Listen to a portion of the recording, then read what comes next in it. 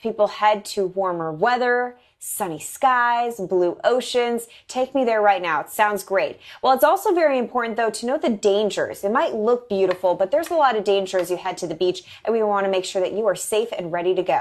Wyatt Warneth, who is the spokesperson for the American Lifeguard Association, joins us right now. And Wyatt, thank you so much for waking up early this morning with us. I know that Florida is a popular spring break destination place with temperatures well into the 70s and low 80s this week.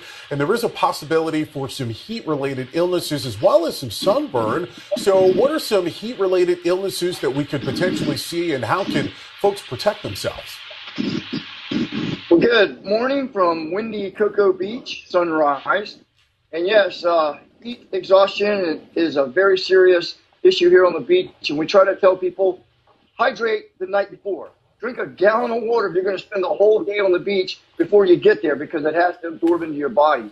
Drinking while you're on the beach continuously is also going to help you. And on top of just needing to prepare yourself for the heat and also the dehydration that you can get from the temperatures and also the salt water that you're in, talk about some of the dangers that we see lurking under the water. I think a lot of people look at the surface, they're like, oh, it's safe to go out, but you can quickly get yourself into a tricky situation, especially in Florida with rip currents. Absolutely. Rip currents the most common. Everyone recognizes that. They call it undertow, rip currents. And that is something that we always recognize, and that is very dangerous. Something else that people overlook is the fact that it's shallow and they dive into the water and they have neck and head injuries from hitting the bottom. So you have to look out for that as well. In fact, today here in Cocoa Beach, we have a recipe for rip currents, which is the onshore wind, which we're having right now, very strong, and an outgoing tide. And where there's a shallow area on both sides and the deep area is the rip current. And that's where people like to try to dive sometimes, and they hit that sandbar. So you have to be careful to go into the water and be aware that it's very hazardous.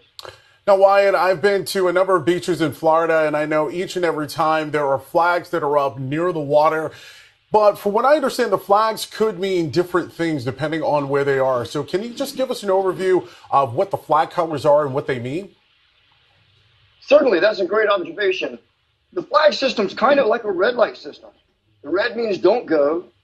The yellow means use caution, slow down, and the green means that it's not as bad. Kind of a go day. We don't have that a lot because it's the ocean. It's always a caution. But like today, we would actually be flying some red flags with a high hazard warning. And there's one more to remember, and that's the blue flag.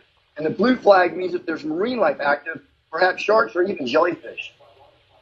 Oh, those jellyfish, they'll get you every time. My goodness. Well, Wyatt Warneth, we appreciate your time, spokesperson for the American Lifeguard Association. As we close things out, we always want to say, swim at a guarded beach. We appreciate your time, sir.